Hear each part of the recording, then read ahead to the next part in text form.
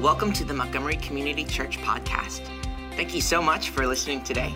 We hope this message encourages you and inspires you to grow deeper in your faith. If you'd like to learn more about MCC, you can visit our website at mcc.church.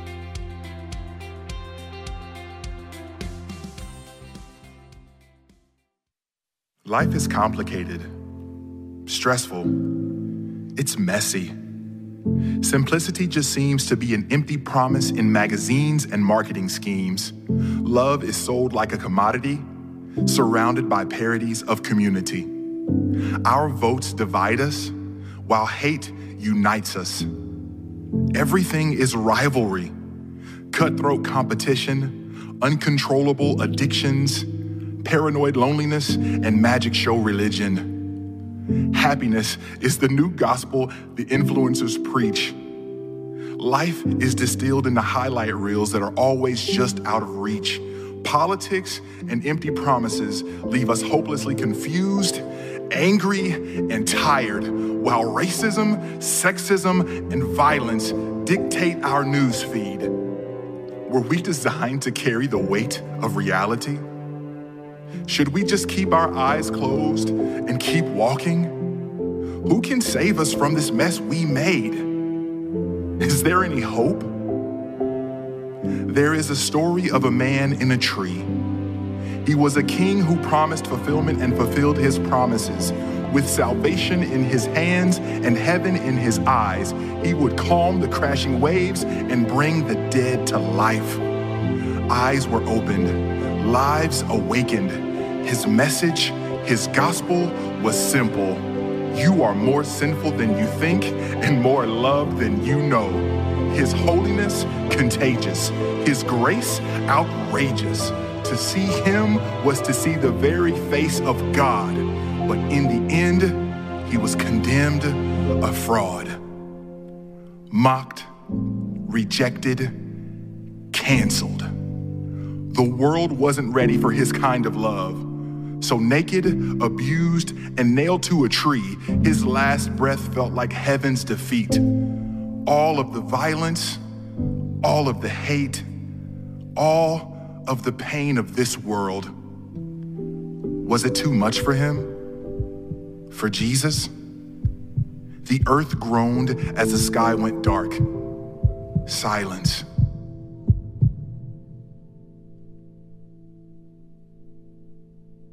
He was gone.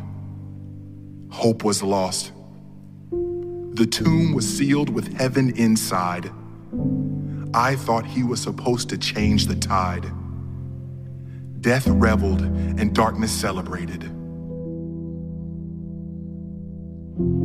But before they noticed, the grave began to swell and burst open as light burst through. Darkness gave way and yielded to the name Jesus. He is alive. Yes, he is alive and setting everything right. So don't be afraid. No, don't be discouraged. Behold, he reigns forever. Our King, Jesus. So awesome to be here. Isn't this something? Can we thank the worship team and all the leadership? Just amazing. Just amazing. So good to be here. And I'll tell you what, last weekend and all the services, I just encourage people. It's been a difficult 2 years. One where we've been apart many times from each other, worshiping separately. And I encourage people, make Easter Sunday your first time back if you haven't been here. And I see people who are here for the first time back. And I want you to know I love you. I just want to say welcome back home. Welcome back home. So good to be here.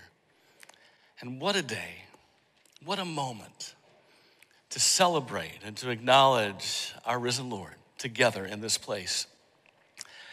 Some of you are new here, and I want to welcome you as well. Online here in this place, you've never been in this room before. Welcome. It's so good to have you. And I'll tell you what, I don't know all of your stories. I don't know all of you. I don't know where you've been, what you're dealing with now, or how good your life is going. I don't know any of those details, but I do know one thing, at least one thing, that we all have in common, is that we all love a comeback story.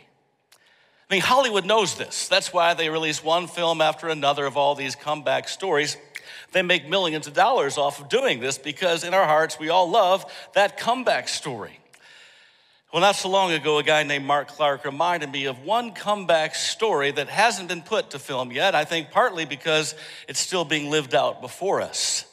And who am I talking about? Well, his name is Tiger Woods. Tiger Woods.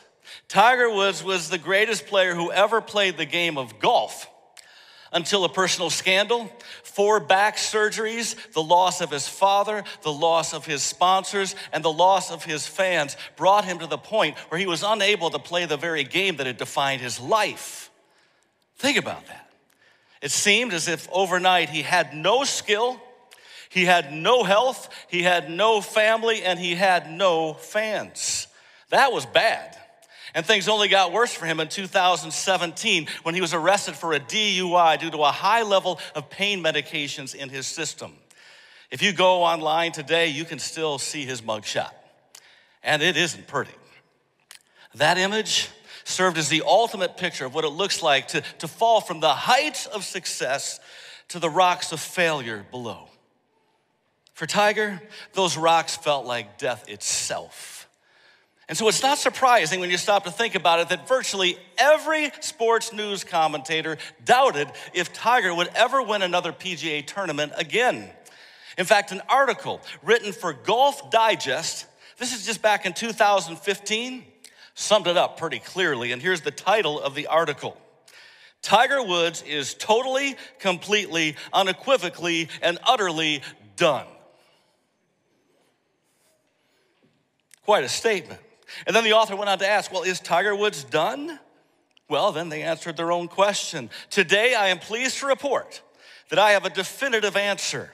Yes, Tiger Woods is finished. Tiger Woods being done is a metaphysical truth. There will never be another moment from now until the sun burns up the earth when Tiger Woods will be a golfer again. If there is a golfer in the future who wins 15 majors, he will beat Tiger Woods by exactly 1 major. Tiger Woods is done. And yet something incredibly strange and surprising happened at the Masters tournament in 2019. A man named Tiger won his 15th major tournament. Well, some had pronounced him dead. He showed the world he was very much alive. And I don't know about you, but there's something inside that story that deeply resonates with all of us. And it's not necessarily because we love the game of golf. And it's not necessarily because we love the name Tiger. It's that, there's something that in us that we want to live out part of that story, but not necessarily all of that story. For example, we all know what it's like to experience a season of just a mountaintop season in our lives. We all know what that's like. That's why many times we'll gather, right, for breakfast or dinner with our friends and family, and we'll tell people those stories, those mountaintop experiences.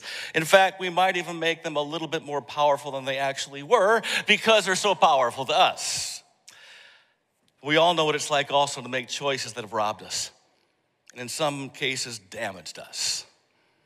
And some here today know the reality of that. It's painful. But here's the thing, not all of us have been able to find our way back, even for a short period of time, yet alone for all time. And friends, this is what Easter is all about.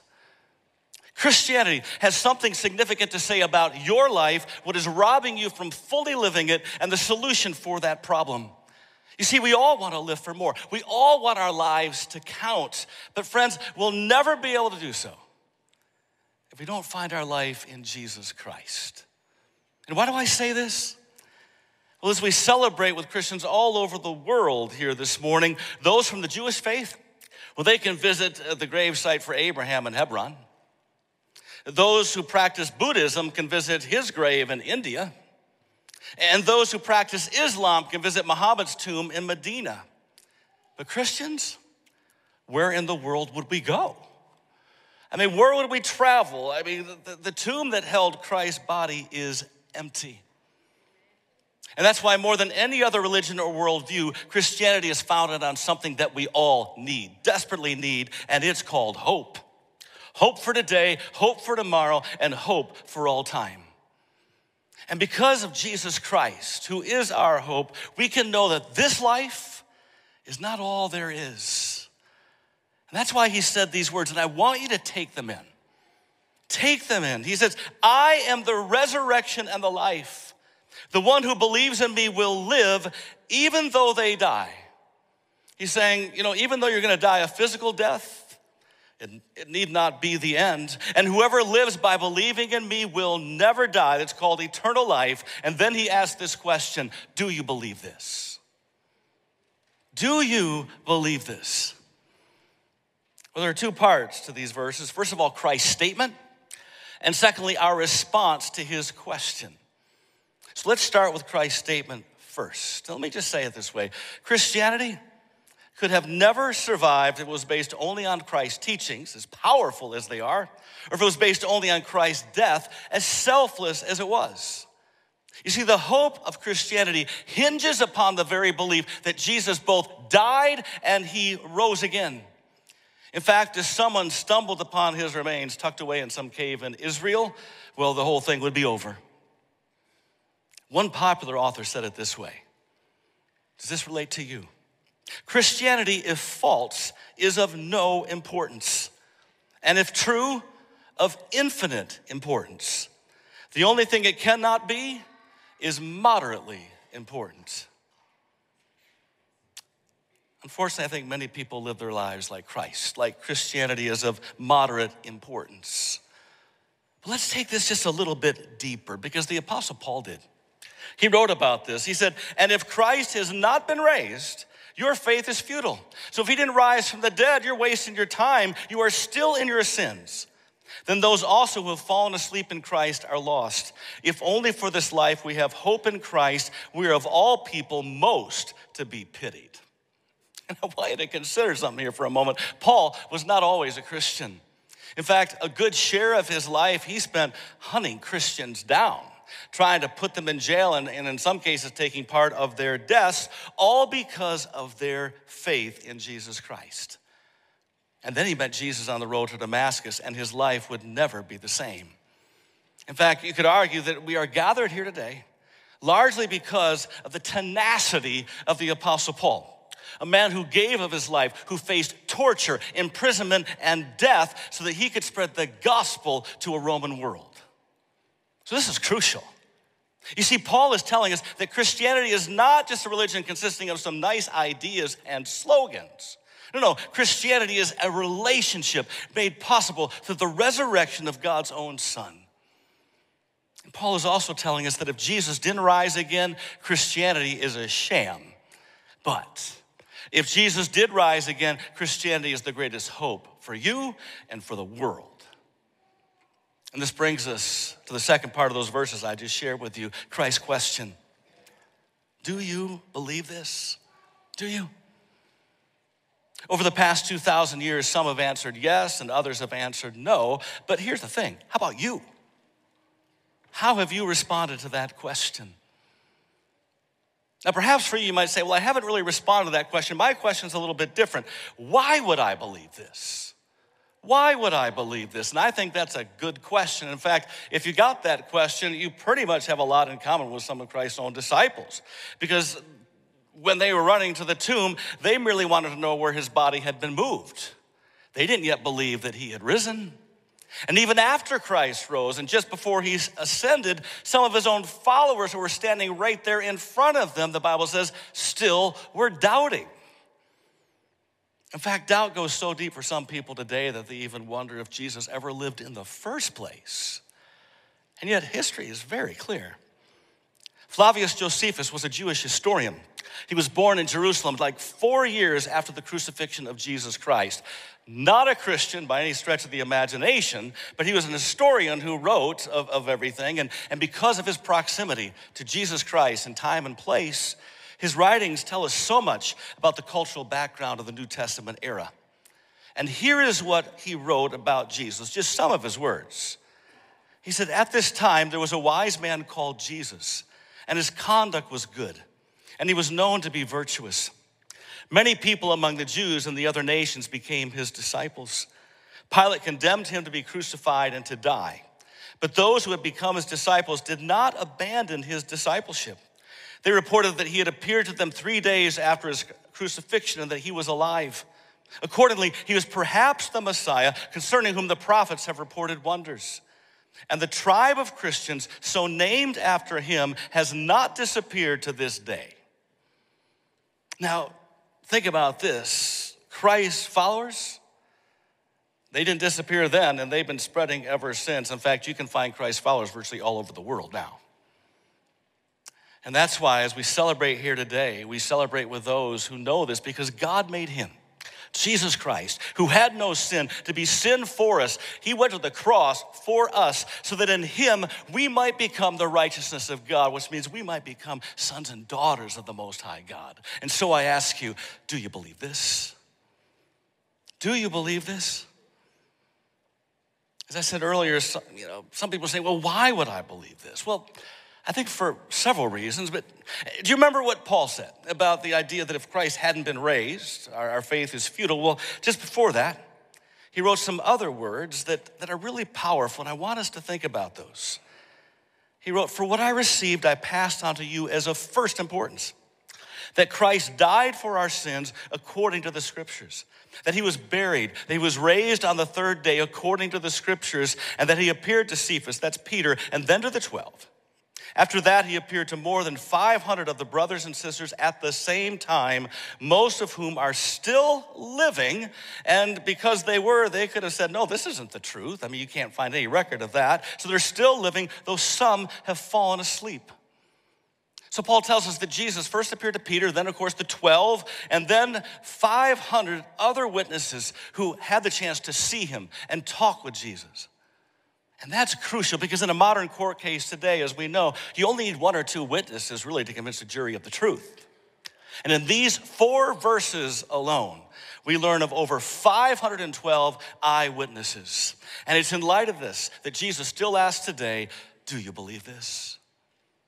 Do you believe this? Well, some have read Paul's words and they believed, and still others have said, you know what, I hear what you're saying. I mean, that's a lot of witnesses, but you know what? Those witnesses eventually became part of the Christian movement, so maybe they had an agenda that wasn't, kind of rooted in the truth. And I really respect that somebody might be thinking that, especially in light of what we all have experienced over the past 2 years throughout this pandemic. I mean, if we're honest, we all have seen times when many agendas once proclaimed to be true turned out not to be true at all. So we need to be careful.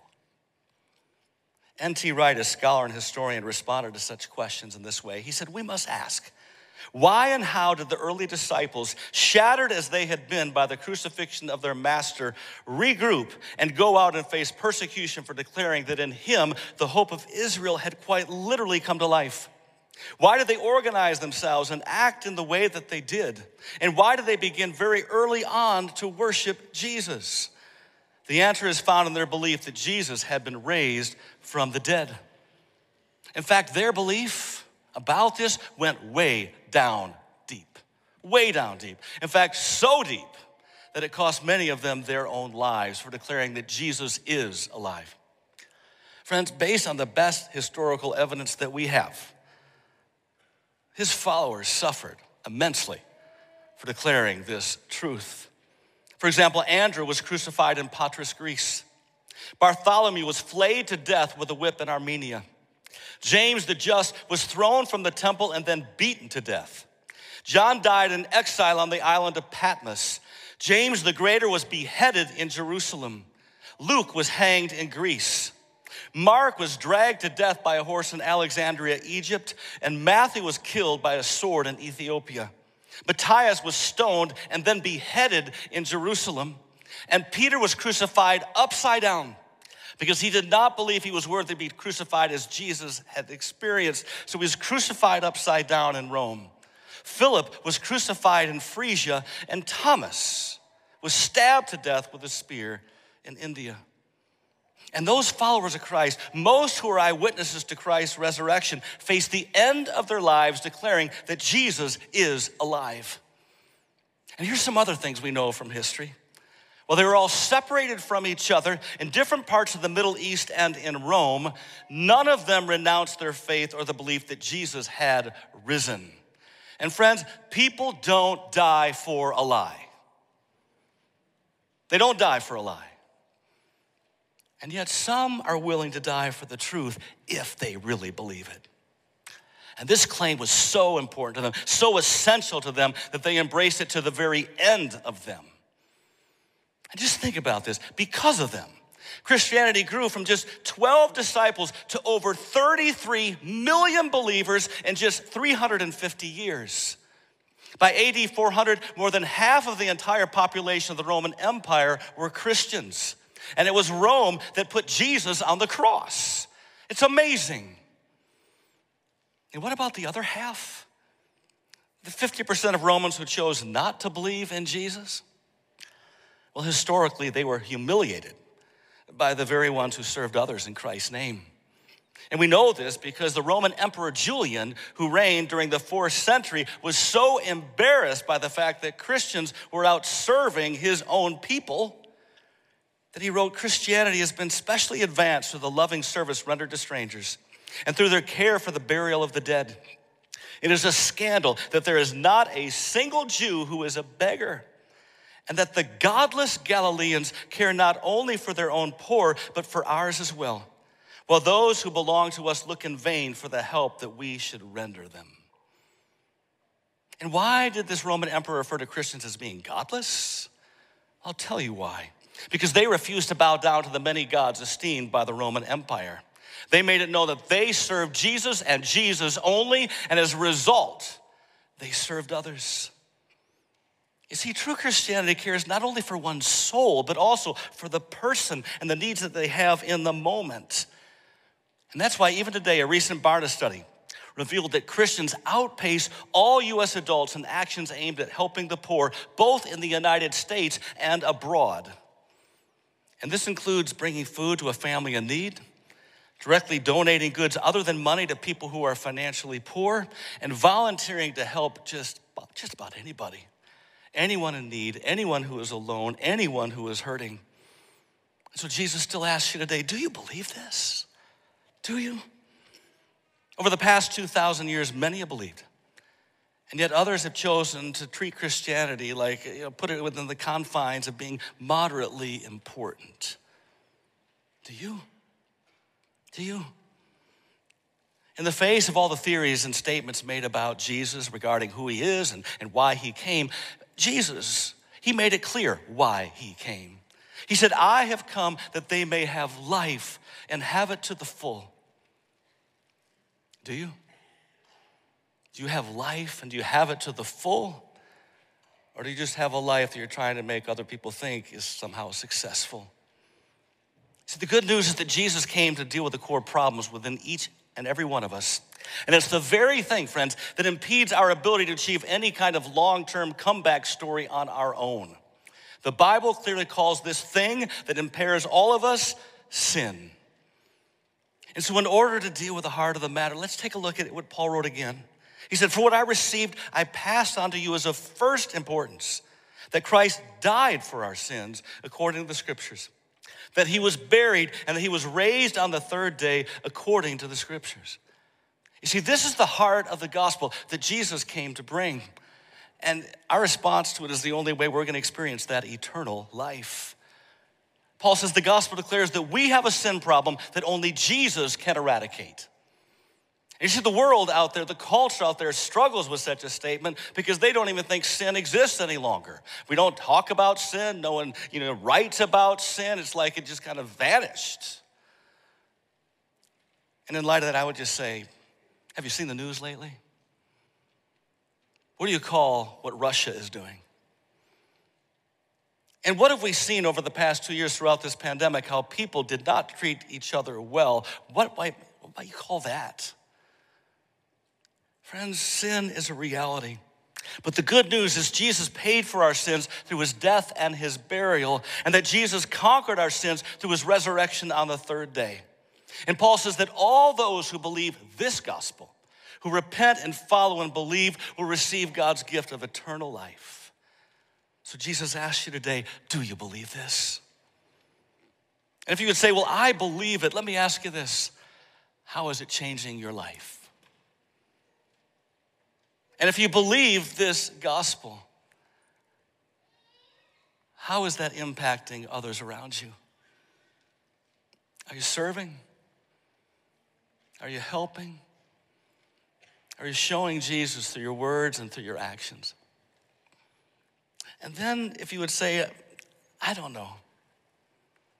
You know, I guess if I'm honest, I've been treating Jesus like he's moderately important. I want to give you the opportunity right now to make him all important in your life. He is the way, the truth, and the life. So you'd all just bow your heads right now. And if this applies to you saying, you know what, I really have never really responded to Jesus. Know about him, know about the cross, the resurrection, the whole thing. I'm not a follower though. Maybe you might say a prayer like this between your heart and God's, just silently. It might look something like this. Jesus, thank you.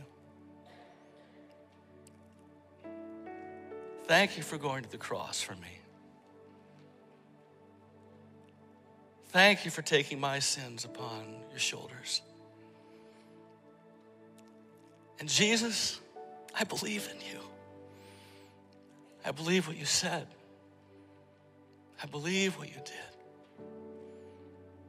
I believe you are who you say you are. I believe. So Jesus, please forgive me. Forgive my sin. Forgive my stubbornness. Forgive my pride. I lay it all down to you now. I want to follow you. I want to be forgiven and free.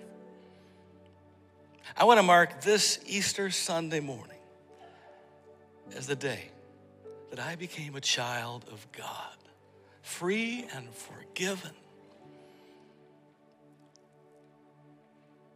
So Jesus, I thank you for what you've done.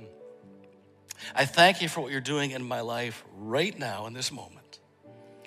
And I thank you for what you're going to do in and through my life as I follow you and represent you to others. Thank you for your forgiveness. Thank you for your grace. Thank you for loving me. Amen. See, friends, Jesus is our living hope. He's our living hope. Where would we be without him? That's what today is all about. And so in light of that, I encourage you now just to stand with me and let's proclaim him to be central in our lives. Not just moderately important, but central in our lives. That because of him, he is our living hope. And we have hope for today, hope for tomorrow, hope for all time because of him. Let's sing it.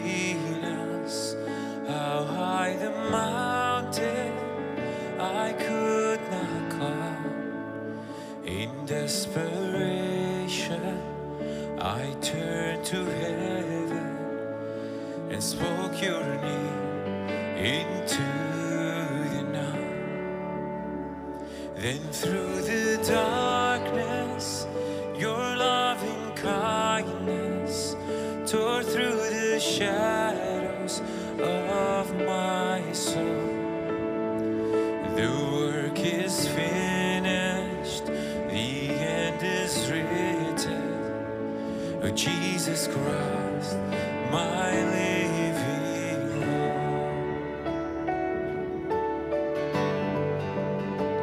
Who could imagine so great a mercy, or a heart could fathom such boundless grace?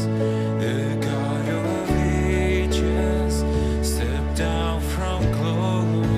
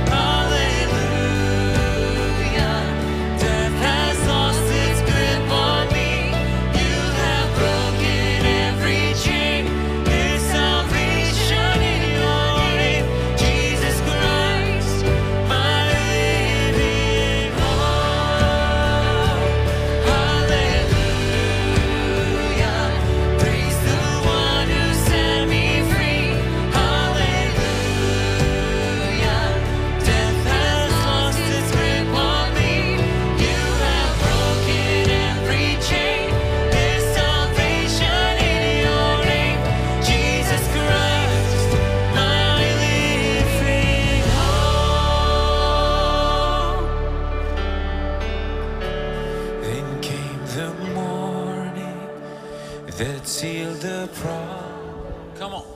Your buried body began out of the silence.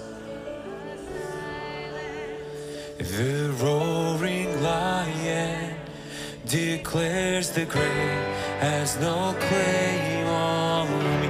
Come on, it's through today.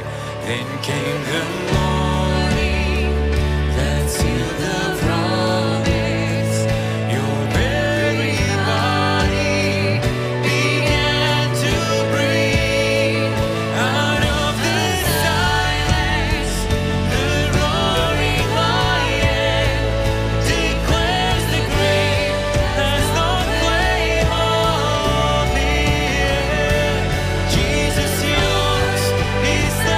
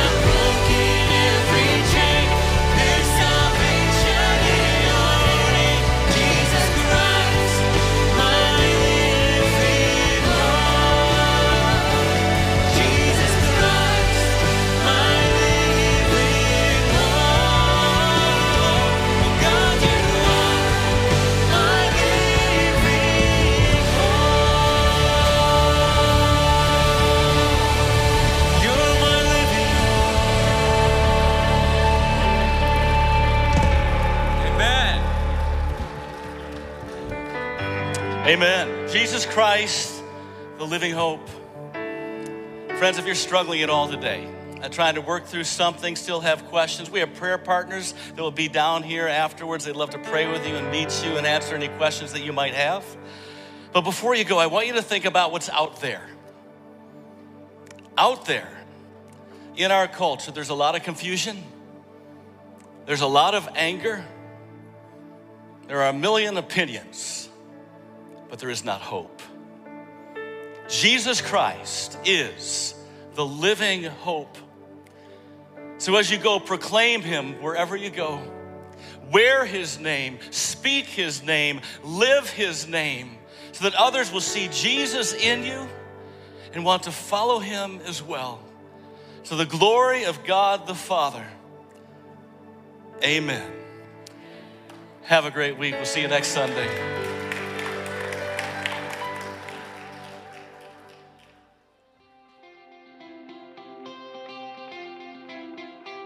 Thanks for listening. You can stay connected throughout the week by following Montgomery Community Church on Facebook and Instagram. For more information about MCC, visit our website at mcc.church.